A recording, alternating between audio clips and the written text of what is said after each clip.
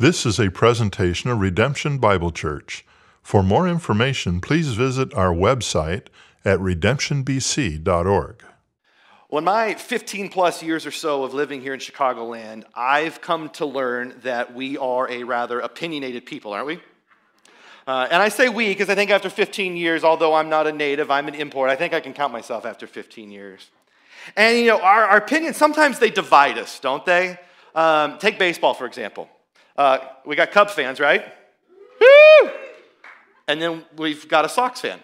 I know there's at least one, right? We've got Northsiders, we've got Southsiders, we've got National League, we got American League. We've got those who think the pitcher should take both the mound and the plate, and we've got those who think the pitcher should delegate.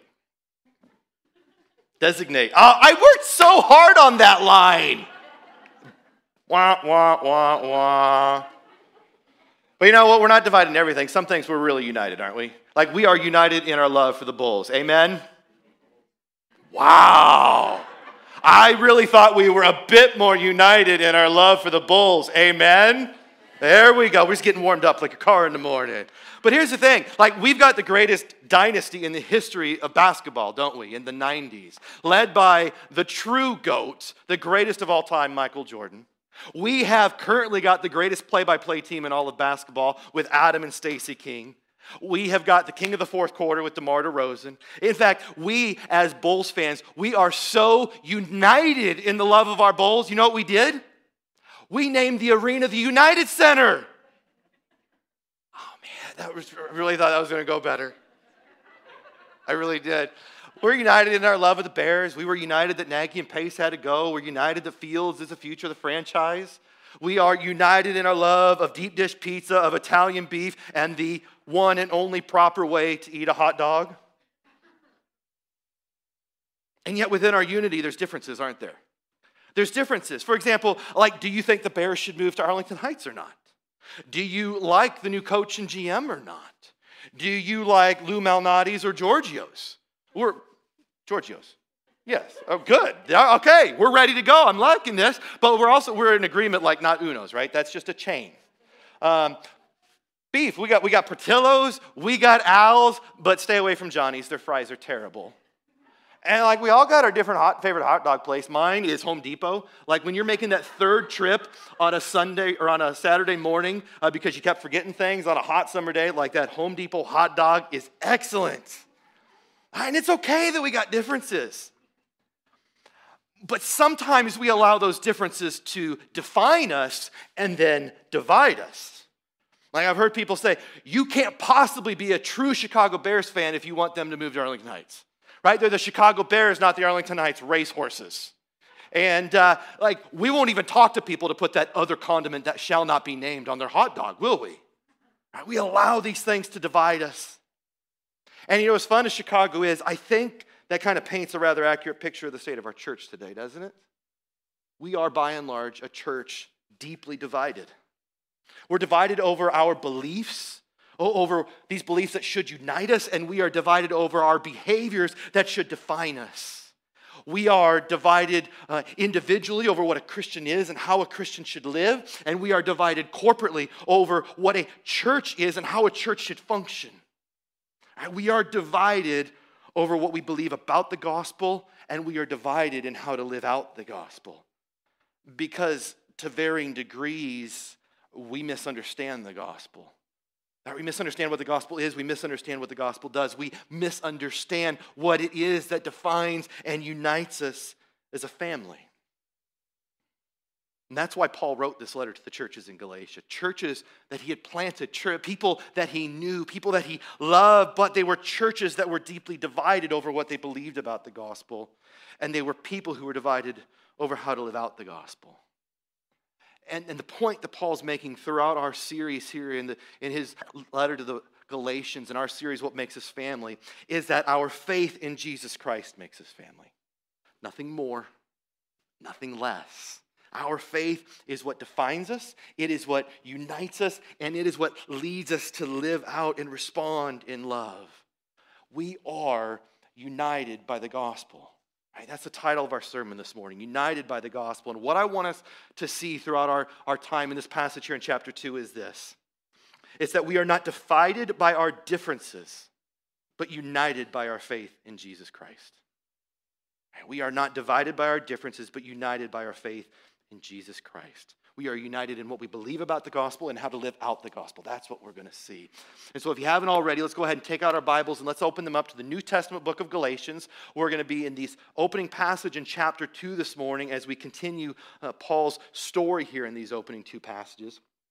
And he begins here in chapter 2, verses 1 and 2, saying, "Then after 14 years, I went up again to Jerusalem with Barnabas, taking Titus along with me.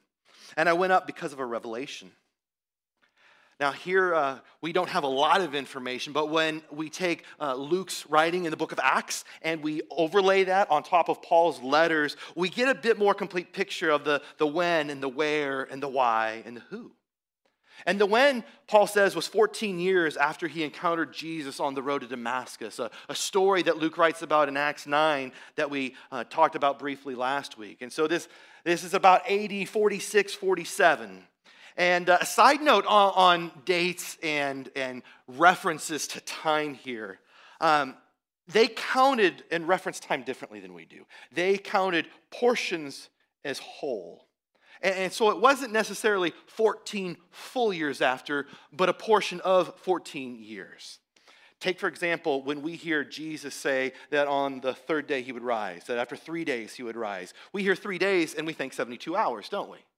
And so Jesus, if he was crucified and died on Friday evening, Friday afternoon, 3 days later would put us Saturday, Sunday, Monday evening. But how many of you have celebrated Easter service on Monday evening? Like most of us are doing it on Sunday morning, right? That's only like 36 hours. So there's a discrepancy there, isn't it? Well, no, because they're counting portions as wholes. It's Friday was the first day, Saturday the second day, Sunday the third day. And I say that because if you're a numbers guy like me, you're getting caught up in that. It's easy to read things like that and think you're reading a discrepancy when in fact you're not. Does that make sense? Little sidebar. We got a couple of those today. But here's the thing. He spent 14 years preparing alone with God, right? We saw him last week in Arabia for a period of time alone with God, and then preaching to the Gentiles throughout Europe and Asia. And now we get to the where. We know from Acts 11 that the gospel was beginning to spread in the early church. And the church in Antioch, a town just north of Jerusalem, it was growing. And the guys back in headquarters, James and Peter and John, back at the mothership in Jerusalem, they sent this guy named Barnabas to go check it out. And Barnabas gets there and he's like, I need some help. So what Barnabas does is he goes to find this guy named Paul that people had talking about up in Tarsus, this former persecutor turned preacher. And he brings Paul back to Antioch, and they spent a year preaching there. And I love this little thing in verse 26 in Acts 11. It says that in Antioch, as Paul and Barnabas were there, that is when the disciples were first called Christians. It's when they coined the term. But did you know that wasn't what Christians referred to themselves as? It was not a term of endearment. It was actually a sarcastic name that the Greeks used, sarcastically referring to these followers of Christ, these followers of the way. But from Antioch, it says Paul, he went up again to Jerusalem. He went up, not because he's heading north like when we head up to Door County, when we head up to the Dells, because in all actuality, Jerusalem was south of Antioch. And so when they're referring to these geographical references here, they're not referring to direction, but to elevation, right? He's going up into the Judean hills to Jerusalem.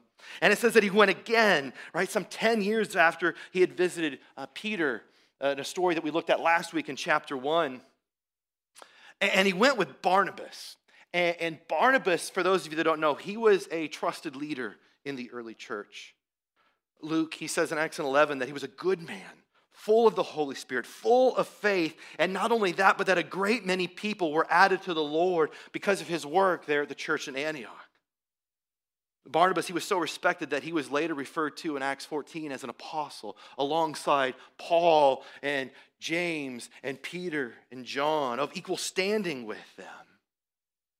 But see, Paul, he doesn't need to share all this detail in this letter to the Galatians because they know him. Right? Barnabas, he was with Paul on his first missionary journey as he planted these churches. But he didn't just take Barnabas, it says he also took Titus along with them. Titus was a young man that Paul had led to Christ, a young man that he had discipled. He had traveled with Paul, and then he was even sent out by Paul, overseeing churches in Corinth and in Crete, kind of in the same way that Timothy oversaw the church in Ephesus. But now we get to the why. Right? Why did they go to Jerusalem? Well, he doesn't say anything about being called by the church in Jerusalem. He doesn't say anything about being sent by the church in Antioch. No, it says in verse 2 that he went because of a revelation, right? God spoke this. God sent him. God was calling him to Jerusalem. And he's likely referring to a revelation that Luke writes about in Acts 11. That while Paul and Barnabas were in Antioch, a prophet came up from Jerusalem named Agabus. And it says that he stood up and he foretold by the Holy Spirit of a great famine over all the world that would come. That's likely why he traveled to Jerusalem. God's sovereign hand guiding and orchestrating these events, gathering his appointed leaders together so that they could then go and care for his people. Rather than many different churches, they were one united church. Not competing with each other, but caring for each other as a family. And I add in this layer of Acts because I want us to see the unity of Scripture. Right? Scripture, it's written over centuries by a multitude of people. But it is one complete and cohesive story, written in this beautiful dance between the human mind and the Holy Spirit. And even just here, what we see is we see left brain Luke writing with this historical beauty of the early church in Acts, and right brain Paul writing with theological beauty of the early church throughout his letters and epistles, right? One single united story, God's story. And now we come to the what. After Paul and Barnabas and Titus, after they arrived, he says in verse 2, he says, "And I set before them, though privately before those who seem to be influential, the gospel that I proclaim among the Gentiles, in order to make sure that I was not running or had run in vain." And this wasn't a public forum. This was a private discussion with those who seemed influential, those who were widely respected. Those who he would later say in verse 9 were James, the half-brother of Jesus, Peter, and John, who seemed to be pillars, he says. They were widely recognized as leaders and founders in the early church. And he mentions them, and he mentions them by name, because while his authority as an apostle was in question, as we've seen these past couple of weeks, their authority was widely accepted. And he shares with them the gospel that he preached among the Gentiles over these last 14 years. Why would he do that? Well, we saw last week, Paul wasn't insecure. Paul didn't fear others. That wasn't it. Right? He wasn't wondering if he was preaching the wrong version of the gospel of like teaching them that 1 + 1 = 3, of E before I except after S, whatever that crazy spelling rule is. He wasn't mixing up the Trinity and trying to make an analogy that the Trinity's like water. You ever heard that one? Right? You can freeze it into ice. You can melt it into a liquid and vaporize it into a steam. And he wasn't worried about them firing back, "That's modalism, Paul." Guys. Okay, so here's the deal. If you have no idea what I'm talking about right here, I need you to go to YouTube after service, not right now, and you need to look up St. Patrick's bad analogies. It will be 5 minutes well invested. You will have a good time. Those are the guys you're going to see. They're hanging out with Patrick. Here's the thing. Paul knew that the gospel he preached, he knew it wasn't man's gospel. It didn't originate. He didn't make up his own version. He knew it wasn't received from man, that it was somebody else's version, because he received it through a revelation of Jesus Christ. He received it from Jesus himself, we saw last week. And he's stressing that while he's preaching to different people in different cultures, in different places, they are united in preaching the same gospel. Knowing that these last 14 years of preaching, that it would all have been in vain and dividing the church if they were somehow preaching different versions of the gospel. But then he goes on to make a very interesting statement, one that I think begins to get to the heart of the issue in this letter. And he says in verse 3, he says, "But even Titus, who was with me, Titus was not forced to be circumcised, though he was a Greek. He mentions this because not only were some in the church in Galatia doubting his authority as an apostle, they were questioning his version of the gospel, this gospel of grace. There were some that were claiming that faith in Jesus was not enough, that it was Jesus and other things, even good things. Things like adopting aspects of Jewish culture, things like adhering to aspects of the Mosaic law, specifically adhering to circumcision, right? Bearing the mark of the covenant that God made with Abraham. This was a mark of Jewish pride. It was a mark of Jewish identity. It was like wearing your favorite sports team's logo on the jersey or cheering for their mascot. It's like a corporate brand. It's like a country's flag, or even some soldiers that get a special tattoo to mark their unit. But for Jewish men, it was the mark of circumcision. And they were forcing Gentile Christians, right? These former pagans who began following Jesus to be circumcised in order to be included in God's family. And so Paul and Barnabas, they were born into a Jewish family. They were raised in Jewish homes. They were biological descendants of Abraham. And so they bore the mark of circumcision, but Titus didn't. See, Titus was born Greek. He was raised in a Gentile home, worshiping pagan gods. And yet, James and Peter and John, those who seemed influential, those who were viewed as pillars of the church, they didn't add any additional requirements to Titus, did they? They didn't force him to be circumcised. They agreed that he didn't need to become more Jewish in order to be more Christian. You didn't have to appear a certain way in order to be saved by faith in Jesus Christ. Because it wasn't faith in Jesus and Mosaic law. It wasn't faith in Jesus and Jewish culture. It wasn't faith in Jesus and voting a certain way, worshiping a certain way, dressing a certain way. It was just Jesus, wasn't it? It was just faith in Jesus. And so we see very early here that they were united in what they believed about the gospel. They were united in how they lived out the gospel, but not everyone was. He goes on to say in verse 4 and 5, he says, "Yet because of false brothers secretly brought in, who slipped in to spy out our freedom that we have in Christ Jesus, so they might bring us into slavery, to them we did not yield in submission for even a moment, so that the truth of the gospel might be preserved for you." Kind of like we got some first century espionage going on, don't we? It was like James Bond versus Spectre, Ethan Hunt taking on the syndicate. These spies, they slipped into the meeting. They apparently made a fake pass to get in.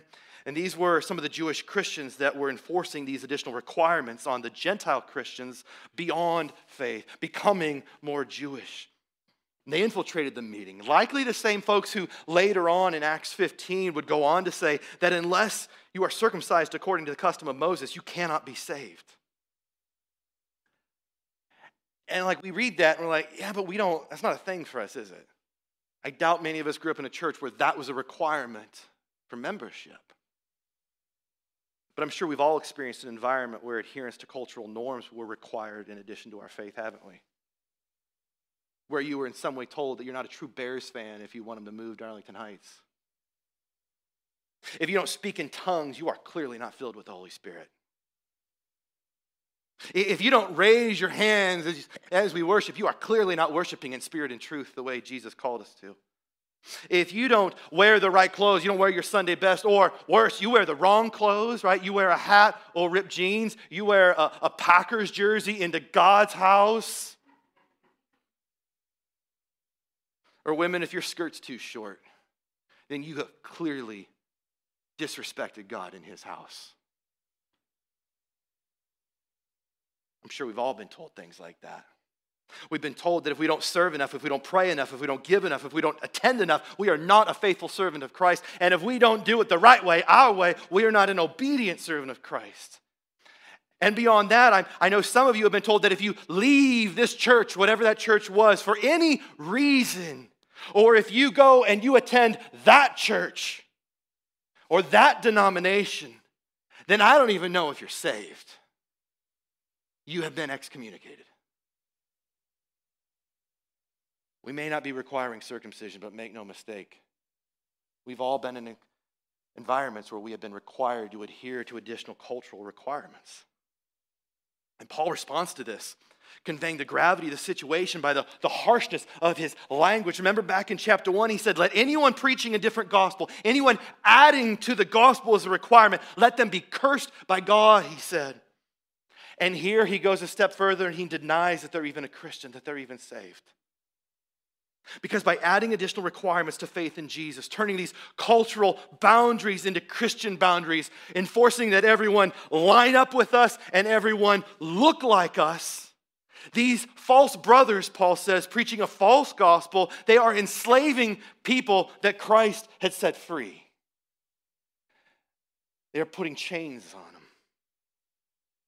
And Paul begins to introduce this theme of slavery and freedom that he's going to unpack more in the second section of his letter in chapters 3 and 4, where he shows that our God, he is not an enslaver, he is a liberator. Right? Just as he liberated his people from slavery in Egypt, he liberated us from the chains of sin that enslaved us. That is the good news of the gospel. That in Christ we are no longer enslaved, but adopted. We are no longer slaves in Christ, we are sons and daughters in Christ. And he's going to close this middle section of his letter with a very powerful statement saying, for freedom, Christ has set us free. Stand firm, therefore, and do not submit again to a yoke of slavery. Do not go back. And yet it's easy to view the Bible as a book of rules, isn't it? It's okay, you can nod your head yes. It's easy to view Christianity as a religion of restrictions, isn't it? Like, do this and don't do that. Right? It starts to feel like a really bad diet, doesn't it? Like one of those diets, you ever been on a diet that requires you to eat kale? Oh, like, I think kale came in Genesis 3. A diet that requires you to eat kale but won't let you eat a French baguette. I don't know what that is. But that's how we view the Bible sometimes. That's how we view God's word sometimes. That's how we view God as this ruthless dictator. But it's not God doing it to us, it's us doing it to ourselves most often. Because the truth is, we find comfort in those chains. They are familiar to us. And just like Israel wanted to return back to Egypt when they were wandering in the wilderness, we so often want to return back to the chains that enslaved us. And each requirement that we add, each restriction that we add is another link in the chain that only further enslaves us. But here's what I need you to know. God is not an enslaver. He is a liberator. Amen? For freedom, Christ has set us free. Free to live the way that our Creator intended. God is not restricting. God is loving. He wants what is best for us. He wants what is best for you. And so rather than leave you guessing at what that is or how best to live, like God is not like an IKEA person who sold you some take home and make it yourself furniture but didn't give you the directions. God ain't like that. No, God revealed his will and God revealed his way in his word, right? Through the living word of his Son and through the written word of Scripture. And so Paul says, do not yield in submission, even for a moment, to those who would impose their own cultural boundaries as Christian boundaries, making it Jesus and other things, even if it's good things in addition to your faith. And Paul, he wants to ensure that we are united in this, that we are united in what we believe about the gospel and united in how to live out the gospel. That we are not divided by our cultural differences, but united by our faith in Jesus Christ. So that the truth of the good news of the gospel of Jesus Christ, right? The sufficiency of his sacrificial death on the cross, his victorious resurrection, and his glorious ascension might be preserved. So that it might be preserved for the churches in Galatia, and so that it might be preserved for us some 2,000 years later. And he says in verse 6, and from those who seemed influential, what they were makes no difference to me. God shows no partiality. To those, I say, who seemed influential, they added nothing to me. They added nothing to what I said. They added no additional requirements to the gospel. They added no additional cultural customs to faith in Jesus. It was just Jesus, and they agreed with that. And so he says in verse 7, he says, on the contrary, when they saw that I had been entrusted with the gospel to the uncircumcised, just as Peter had been entrusted with the gospel to the circumcised, for he who worked through Peter for his apostolic ministry to the circumcised worked also through me for mine to the Gentiles. And when James and Cephas, that's Peter, and John, who seemed to be pillars in the early church, when they perceived the grace that was given to me by the Lord Jesus Christ, they gave the right hand of fellowship to Barnabas and me, that we should go to the Gentiles and they to the circumcised. They weren't divided, they were very much united.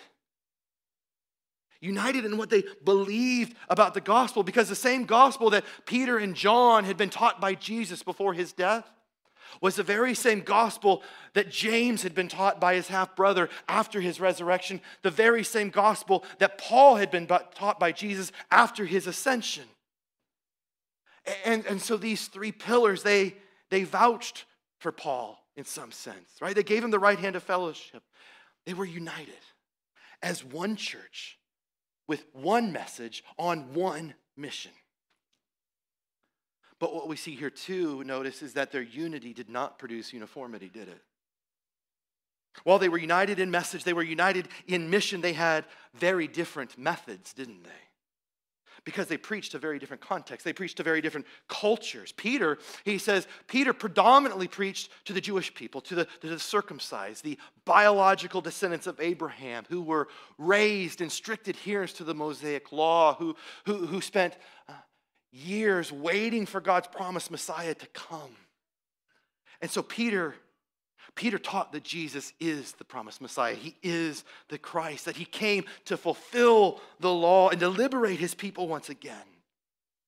But Paul, on the other hand, he predominantly preached to the Gentiles, to the uncircumcised, people who worshiped pagan gods before they came to their faith in Christ, who were taught they needed to earn the love of their gods, that they needed to capture the attention of their gods. And so Paul stressed one God in three persons.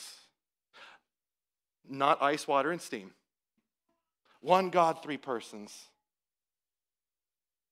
who came to us. They didn't need to ascend a mountain to meet with their gods. God came to us because he loves us, not in response to what we've done, but in spite of what we've done. And that he saved us by his grace, his unmerited, unwarranted grace. And that we respond to that. We put our faith in that and we respond to that grace. And that difference in method, it is just as true today, isn't it? That as God's people, we are sent on one mission to share one message, but we use very different methods. Right? There is no one-size-fits-all method for fulfilling the Great Commission of helping more people know Jesus and grow to be like Jesus. There is no one-size-fits-all method for living out the great commandment of pointing people to Jesus by loving like Jesus. Because every culture and every generation is different, isn't it? Different people, different places, different paths, in different stages of life, with different struggles, in different seasons, with different stories. And if we're honest, that makes the mission and sharing the message a lot messier, doesn't it? It'd be a whole lot easier if we could just go to a conference and buy the book and bring it home and say, here's how we're going to do it. It worked there, it'll work here. But that's not how it works. Take preaching, for example. Every sermon is preached to a specific people in a specific place at a specific time. Right? There is no such thing as an evergreen sermon. For example, when I've gotten to preach out at Ridgeline Church in Salt Lake City, a church that our planting pastor planted a couple of years ago. And even if I were to take the exact same passage today and the exact same structure and outline, it is still an entirely different sermon because I'm preaching to an entirely different context. Or say that I re-preach a passage that I preached here 5 years ago. It will be a completely different sermon, won't it? God willing, a better one. If you suffer through 1 Corinthians with me, God bless you. We are still the church, though. But it's not only true of what we preach, it's true of how we preach, the way we preach, the style that we use in preaching. And not just the way we preach, but the way we worship. It includes the songs that we sing, whether they're hymns or contemporary, or, man, we sang them both with one song in between this morning. Like, we're calling, how old was that song we were here to worship? Like, that's an oldie for us now, isn't it? It's true of the songs we sing. It's true of the way that we sing them. Drums and a guitar or an organ or monks chanting a cappella. Man, full disclosure, I listened to monks chanting all day Friday as I was writing my sermon, and it was incredible. I didn't understand a word of the Latin, but it was beautiful. It's true of where we worship, whether you're worshiping in a living room like we did back in Crystal Lake, whether we're worshiping in a theater, whether you're worshiping in a cathedral. It's true of where you worship. It's true of how we worship, the liturgy that we use. It's true of the way we worship, whether you are standing solemnly or, man, you are dancing like, I want to dance a whole lot more than I do. And you just kind of wave your hands in the air like you just don't care. But I know I would be a distraction to you, so I kind of tone it down a bit. I also can't dance. It's true of who leads us in worship. It's true of the aesthetic of the space in which we worship. Is it ancient or modern? Do you use incense in worship? It's true of the aesthetic of the people, of the way that we dress, of a pastor wearing vestments or not. It's true of the way we pray, and it's true of what we pray. And you know, recently, I've found myself over these past few weeks drawn to far more structured and liturgical practices in my own personal prayer and worship and time with God. I've been spending time in the Anglican Book of Common Prayer. I've been spending time recently in a new book called Be Thou My Vision, which is a daily structured devotional. I find myself relying on more regular rhythms of the daily office, and I find myself relying more on the prayers of the past saints in the church, especially as I've been so worn down and tired as of late. Like I don't have the words to say. And I'm currently reading a book by an Anglican priest named Tish Harrison Warren called Prayer in the Night. Side note, when I hold a book up like this, it's because I want you to see the cover, and I think it's a book you should probably go get and read. And also, one thing we added yesterday is we did a little project in the living room, and on the shelves there's going to be a little section of what we as staff are reading, just so you can kind of get an insight to what we're reading and what we're getting out of it. But she had this line that really hit me a couple days ago. She says, inherited prayers, like the prayers that others have written, inherited prayers and practices of the church, they tether us to belief far more securely than our own vacillating perspectives or self-expression. Prayer forms us, and it forms us into the image of Christ. And different ways of prayer aid us just as different types of paint, canvas, color, and light aid a painter. And she says, when I was a priest who could not pray, the prayer offices of the church were the ancient tool God used to teach me to pray again. That's how I felt. And she quotes an individual by the name of Stanley Harris who says in an interview, says, evangelicalism, us, is constantly under the burden of reinventing the wheel, and you just get tired. He goes on to say, there is much to be said for Christianity as repetition, as formative. And I think that evangelicalism doesn't have enough repetition in a way that will form Christians to survive in a world that constantly tempts us to always think we have to do something new. And we've all been there in these last couple of years, haven't we? I don't even know what to say. I don't know what to pray. And so you just kind of sit there, and after about 5 seconds, you tune out. Man, grab a prayer book and let the words of the past saints speak for you. And I say this because I don't want, I'm not putting on a collar next week. We're not going Anglican. It's okay. Not this year. I'm not trying to say that one way is better than the other way. In fact, I'm trying to say the exact opposite. I'm trying to say that there are many different ways. I'm trying to show you the incredible beauty in our diversity of worship. Does that make sense? We all grew up in different churches. And we all grew up worshiping in different ways. Some of you danced, and that's beautiful. Some of you spoke in tongues. That's great. Some of you like me, you came from the Frozen Chosen, and you didn't dare bring your arms up above your waist. We all grew up in different styles of worship, didn't we? And we come here and, man, even when Georgie leads or when Tim leads, it's different. When I preach, when Pastor Robin preaches, it's different. I love that. It's like the 1-2 punch with running backs, you know? I don't know which one's thunder and which one's lightning. You have to ask Pastor Rob about that one. But there's incredible beauty in our diversity of worship. Think about the way that we worship. It looks and it sounds very different from our brothers and sisters upstairs at Bethel Church. There's a church that meets upstairs. They are a Korean Baptist church. I guarantee you it sounds different because a lot of times it's in Korean. Sometimes it's in Mongolian. And you know what? I can hear them right above my study after service. And you know what? It's beautiful. I'm singing along with them. The way we worship, it looks and sounds different from an Anglican service. It looks and sounds different from an African American service. It looks and sounds different from an Eastern Orthodox service. And it looks and sounds different from Catholic Mass, doesn't it? There's incredible beauty in our diversity of worship. And yet I think we got a little bit of colonialism built into our Western DNA, don't we?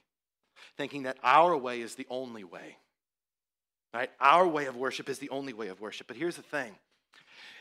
You exclude when you make your expression of the gospel the exclusive expression. When you make your way the only way of worship, when you make your expression the exclusive expression, what you do is you make the method more important than the mission or the message. You make the how more important than the who. And you want to take a guess who the who is that matters most when we gather together? It's not you, it's Jesus. He is the one whom we have gathered to worship. Here I am to worship you, we sang this morning, God. But when we elevate the how above the who, we worship all about me, all about you, about your experiences, about your feelings, about your preferences rather than Jesus. But the universal Catholic Church, when we see that word Catholic in the Apostles' Creed and the Nicene Creed, right, it means the universal church, Big C church. The church is not united in method, but in message, in what we believe about the gospel. Amen? And we are united in mission, how we live out the gospel. And look how Paul closes this passage in verse 10. He says, only they asked Peter and Barnabas and Titus to remember the poor. And he says that was the very thing that I was eager to do. He kind of circles back to the reason they came to Jerusalem, how they were going to respond to this revelation of this pending famine. But what I love is they didn't only remember the poor with their thoughts and prayers. They responded to the poor with their actions and their resources. We see that throughout Paul's letters. And they didn't respond begrudgingly as though they were being forced to help each other. No, they responded eagerly because they wanted to help each other. They didn't respond as separate, divided churches, but a single, united church, not competing with one another for resources, but sharing their resources, caring for one another. Because loving one another is not this optional add-on to the gospel. It's not this bonus add-on when we have time, when we feel like it. No, it is foundational to the mission and living out the gospel. And what we see Paul go on in the last portion of his letter in chapters 5 and 6 is he says that faith works through love. Faith at work. Faith works through love. So through love, he says, serve one another, bearing one another's burdens, doing good for everyone. It's not a bonus add-on. It is part of who we are. And so, for example, one of the ways that we live this out here at Redemption, that is why every month we set aside 10% of our giving for a fund that we call Helping Churches Thrive, to fund our church planting and missionary partners. We don't take up collections for that. We don't take up special offerings. It is part of who we are. And that is why a couple years ago, even though we had no idea what Hands and Feet was going to be at the time, we just kind of felt God calling us to go somewhere like he called Abraham to go somewhere without telling him where. That's why we began setting aside 5% of our giving for Hands and Feet. And then we got to see some benevolence needs in our church. Then we got to see needs in our community as we've been able to fund a hotel room every month for Journey's homeless shelter program. And now we get to see that come to fruition with so many diapers and wipes down in the basement underneath this section in the pantry that we're going to start handing out to the poor in 2 months. Not as a bonus add-on, but a part of who we are. Man, let's not allow our differences to divide us, but let's ensure that our faith in Jesus Christ unites us. Amen? And there's two ways that we've been talking about this morning. I just want to make sure we get these today. Number one, we are united in what we believe about the gospel. It is our faith in Jesus Christ that makes us family. Nothing more, nothing less. Jesus, I don't know if you know this, Jesus is not a polygamist. Jesus has one bride, one undivided bride, and one body, one undivided body. We are one church made up of many churches, from every nation, every tongue, every tribe, every people, from every generation spanning over 2,000 years, and from every denomination, Orthodox, Catholic, Protestant, all worshiping one God in three persons. All saved by faith in Jesus Christ. Many different yet beautiful expressions of our belief in the very same gospel. Beliefs that were established in the early creeds of the church, the Apostles' Creed, the Nicene Creed. We read the Apostles' Creed a couple weeks ago. I want us to read it together again. I want us to remember what it is about the gospel that we believe that unites us across such a wide spectrum. Read this with me. It says, I believe in God the Father Almighty, creator of heaven and earth, and in Jesus Christ, his only Son, our Lord, who was conceived by the Holy Spirit and born of the Virgin Mary. He suffered under Pontius Pilate, was crucified, died, and buried. The third day he rose again from the dead. He ascended to heaven, and he sits at the right hand of God the Father Almighty. From there, he will come to judge the living and the dead. I believe in the Holy Spirit, the Holy Catholic Universal Church, the communion of saints, the forgiveness of sins, the resurrection of the body, and the life everlasting. Amen? Amen. I mean, let's not make it. The church has her differences, doesn't she? We're different. And some of those, we have many differences, and some of those are important differences. But let's discuss our differences rather than allowing them to divide. Let's hold our open-handed issues truly and honestly with an open hand. Let's read to learn, not simply to affirm. You're going to see books on that shelf that I'm reading that I don't agree with, but here's why. I'm seeking to understand the why behind the what that others believe. Shouldn't we be doing that? Shouldn't we be seeking to understand why they believe what they believe rather than assuming and accusing them? The old saying goes, in essentials, unity. In non-essentials, liberty. And in all things, charity. We are united in what we believe about the gospel. And number two, we are united in how we live out the gospel. That our faith in Jesus Christ leads us to love. And love, the way Scripture defines it, the way God defines it, is an active expression and demonstration of our faith, living out our faith by loving like Jesus, who called us to love one another, to love our brothers and sisters. But he didn't end there, did he? Because he also called us to love our neighbor and to love them as ourselves. But he didn't stop there, because Jesus also said to love our enemy and pray for those who persecute you. Jesus didn't live out anybody in who we are called to love. And so we love like Jesus by bearing one another's burdens, by doing good for everyone. Remembering that we are united in what we believe about the gospel, and we are united in how we live out the gospel, because we are not divided by our differences, but united in our faith in Jesus. Let's pray. Heavenly Father, I thank you that there is but one gospel message. There is one message of hope in the darkness, one message of peace. That you, God, you are the creator of all things. And that as you created them, you said they were not only good, but very good, creating us, humanity, in your very image and likeness. And yet, rather than worshiping you, we turned from you. And we broke creation. And yet, in that brokenness, you never once turned on us. No, you came down to us. You lived among us, Emmanuel, God with us. You died for us. forgiving us of our sin. But then you defeated death. You conquered death. Death does not win. And your Son ascended into heaven, and as he ascended, the Spirit descended, and now you dwell within us. And we long for that day when Jesus will return. Come, Lord Jesus. And all will be made right. And we will live in our resurrected, glorified bodies in a new heaven and a new earth.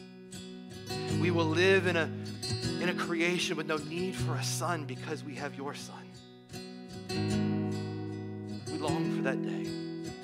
But until that day comes, Father, I pray as Jesus prayed, that we would remain united in your Son, that we would remain united in Christ, united in the things that are essential in how we are saved, united in our belief in the gospel, and that we would respond to that, united in how we live out the gospel. Not under our own power, but by the power of the Spirit within us. Father, etch that into our hearts this morning. In Jesus' name, amen. Thanks for listening. For more audio content and information about redemption, please visit our website at redemptionbc.org.